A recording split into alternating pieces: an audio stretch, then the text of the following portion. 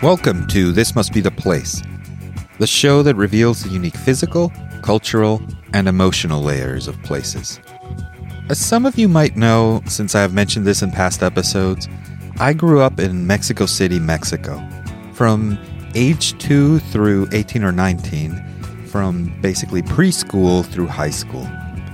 Though I am not a Mexican citizen, Mexico was part of my formative years, and I feel, from a cultural perspective, as Mexican as I feel American.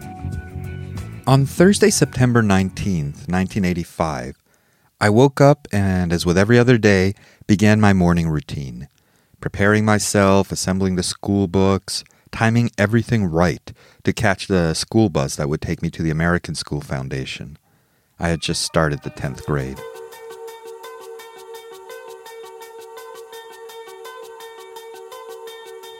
I remember it being a cool, crisp morning. I loved those mornings because that cool air made me feel alive, made me feel alert.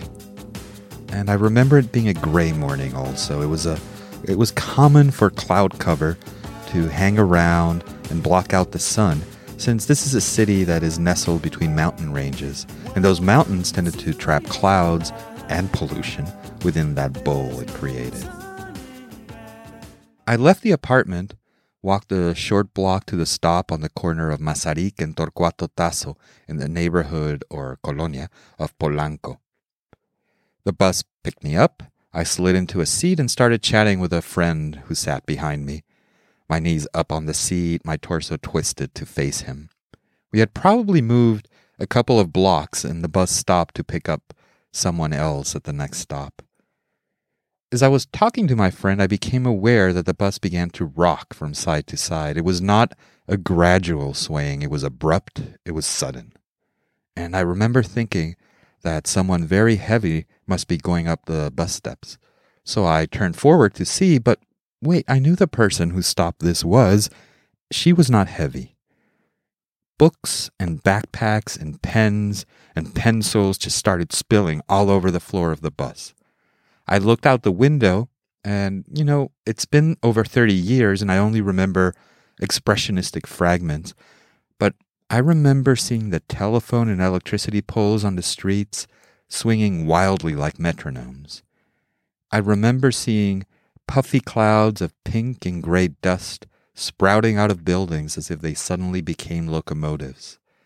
I remember seeing the mother of the girl who had just boarded the bus crouching on the street just outside the bus, half protecting her head and half protecting the small dog that had nestled underneath her between her knees.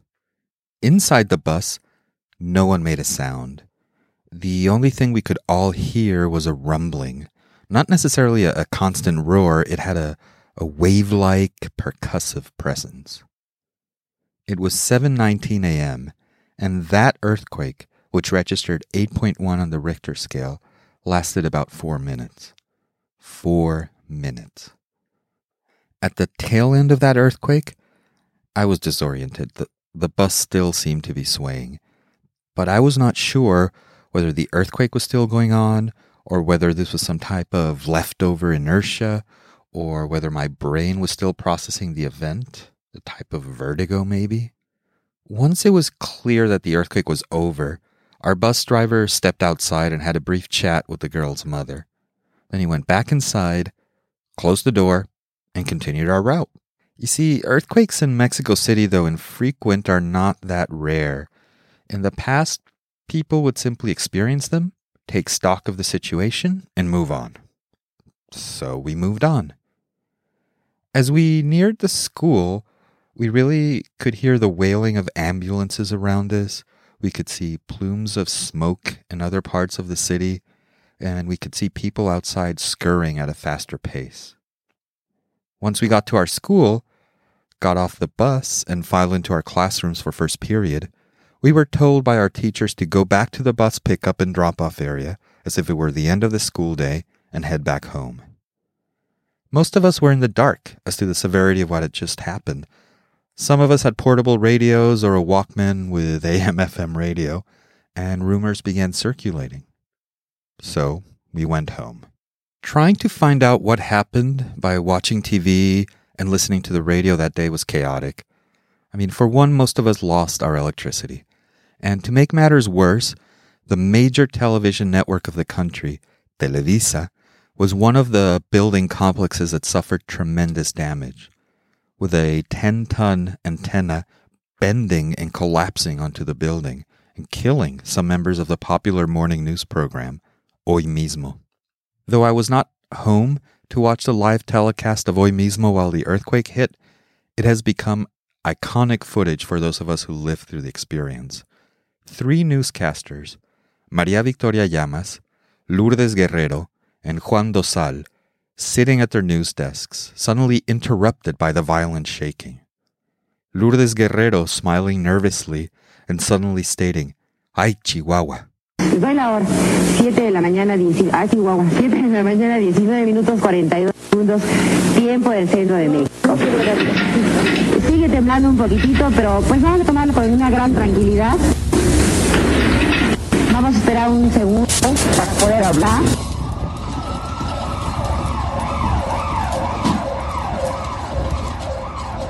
About 420 buildings were completely destroyed by the quake.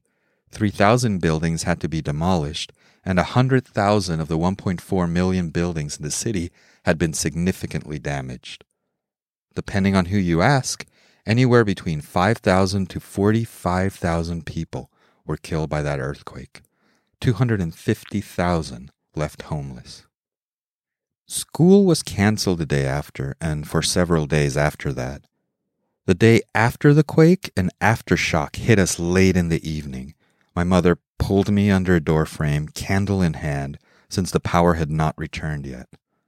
This aftershock was a 7.5 on the Richter scale. 7.5. I think we lost patience after a while and decided to risk it. We ran down the 3 flights of stairs of our apartment building, spilled onto the streets like bats out of hell. Aftershock still going on, watching street lamps and, buildings swaying around us. Then it stopped. We became suddenly aware of all the people on the streets, and a low murmur filled the air as people started walking back into their homes. I want to talk about this defining experience in my life by focusing on 2 ways I process what had just happened. During those days away from school, I decided to walk the streets of Mexico City with my 35mm film camera in hand, and I decided to dust off my disused CB radio and listen to the city.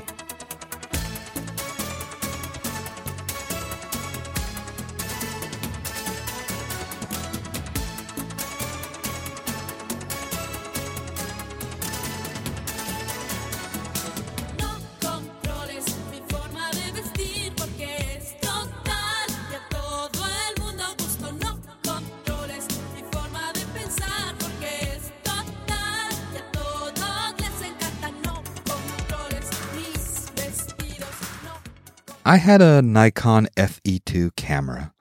My gang of friends had 2 significant passions around this time. 1, Dungeons and Dragons, and 2, photography. We all had our 35mm film cameras and spent too much time comparing and evaluating the merits of Canon versus Nikon versus Pentax and so on. To my credit, the major benefit of my Nikon FE2 was its amazingly fast shutter speed of 1/4000th of a second and a pretty fast 50mm f1.4 lens. That said, as I hit the streets with that camera and loads of film, that fast shutter speed was not particularly important given what I would be shooting. And by the way, in retrospect, I think it was amazing of my mother to raise me in an environment where I had the freedom to hit the streets on my own, even after a major disaster, and experience its aftermath firsthand. I'm not so sure that kind of laissez-faire approach is too popular nowadays, really. So off I went. I decided to explore 2 major boroughs of the city, the Delegación Cuauhtémoc and the Delegación Benito Juárez. And I followed a primary avenue that cuts through both of them, Avenida Insurgentes. I zigzagged my way through the neighborhoods in that area through La Condesa, Doctores, Narvarte, Del Valle, and so on. I was expecting to smell smoke, to smell dust and concrete, but I was naive, and I really had not expected the smell of corpses. If the wind blew a certain way, blew from a certain direction, it was unmistakable. Because of the magnitude of the destruction and the chaos, not all of those sectors were cordoned off, and they weren't protected from pedestrian access. So I could walk near crumbled, pancaked buildings, near twisted metal, smoking rubble, shattered glass. Way before the earthquake struck, I was a city walker and a metro riding enthusiast.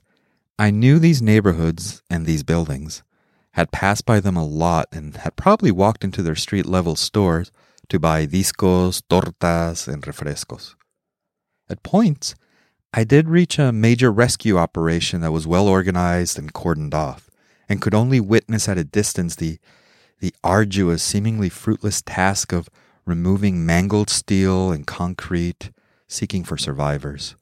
Dogs sniffing through the detritus, organizers asking for occasional silence, hoping to hear any survivors.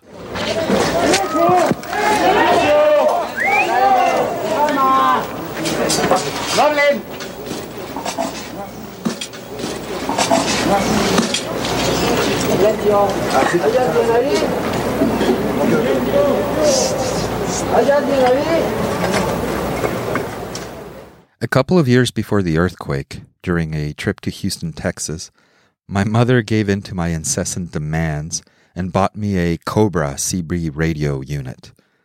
Before the earthquake, I used it in Texas to listen and talk to truckers, scratching my head at their secret language and giggling at the obscenities.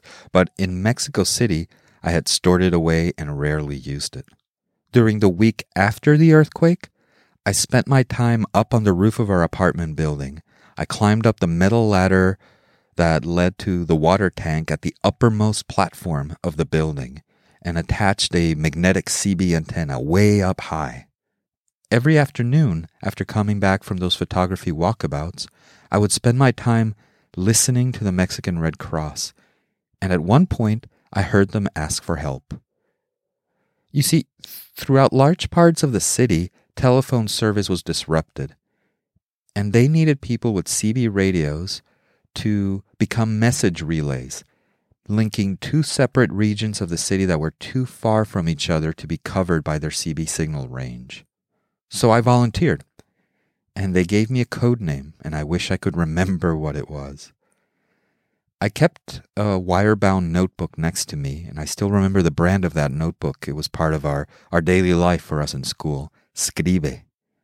And I used that notebook to jot down the requests I heard for units of blood, for medical specialists, for emergency vehicles, along with the location of the hospitals or the clinics that had those needs. I would then change channel and contact representatives in other regions of the city and read out those messages.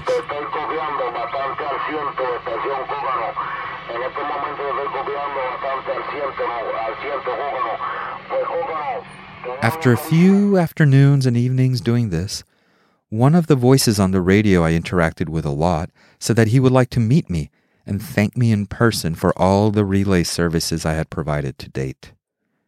I agreed. I gave him my address, and he said he'd meet me the next afternoon at a certain time. So that next day, I stood outside my building, waiting. A car pulled up, and a young man walked over to the building, and he wasn't really registering my presence as he looked at the intercom panel.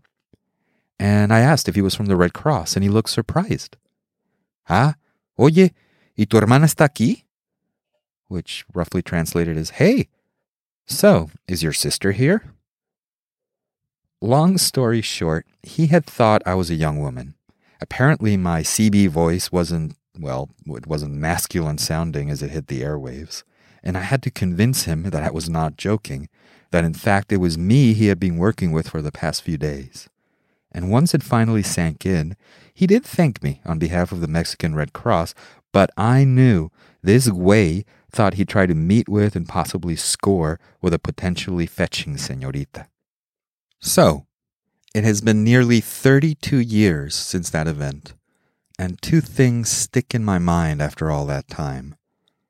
One, without fail, whenever there is a small rumbling or a small tremor near me, or when pendant lamps or plants sway near me, whether it's caused by a heavy truck rumbling by or by wind softly flowing through the house, my first thought is always earthquake. This does not happen in a panic or with fear. It is a calm first step to take stock of the situation I'm in. Even after all this time, that reflex has not subsided. It is part of who I am. I lived in a privileged, sheltered life in one of the good neighborhoods of Mexico City. I am aware that my experience was nothing compared to what hundreds of thousands had to go through during that time. But that experience and its memories are woven into who I am now.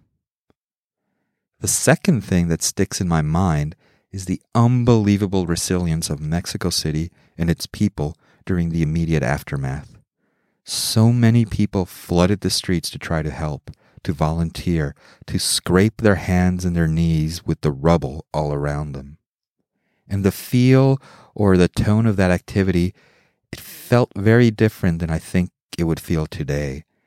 It might sound a little odd to say this, but it had the same emotional tone associated when a group of street neighbors rallied together to organize a block party or a large feast for the neighborhood. It had a no-nonsense, communal, cooperative feel without subtexts of self-congratulatory heroism. We had not been infected by the self-broadcasting power of social media or by the self-conscious virus of reality TV yet. And I don't want to romanticize a whole city and its people. I don't want to reinterpret a sickening, awful event and attach a narrative that bundles everything together with a neat bow. There was also a lot of corruption exposed. Corruption around lax enforcement of building codes, corruption around cover-up of the real impact of the earthquakes. After all, Mexico was slated to host the World Cup in 1986. But at the same time, we shouldn't let excessive cynicism blind us when a population faces adversity and works not necessarily to overcome it, but to cope with it and live to face another day.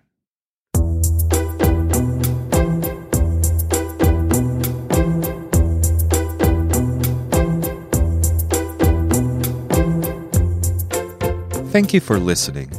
Don't forget to share, like, or leave a review about this podcast, since all this activity helps us get noticed and grow.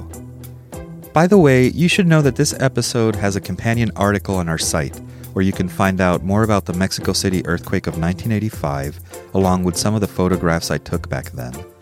It also includes other links to content and videos that will give you a sense of that event. Independently of this episode, I would also love it if you visited thismustbetheplace.io, where you can find more podcasts, videos, and written content. And of course, you can always subscribe and receive the latest, greatest episode on your favorite app and device. Find us on iTunes, Google Play, Stitcher, TuneIn. Take your pick. Until the next time, this must be the place.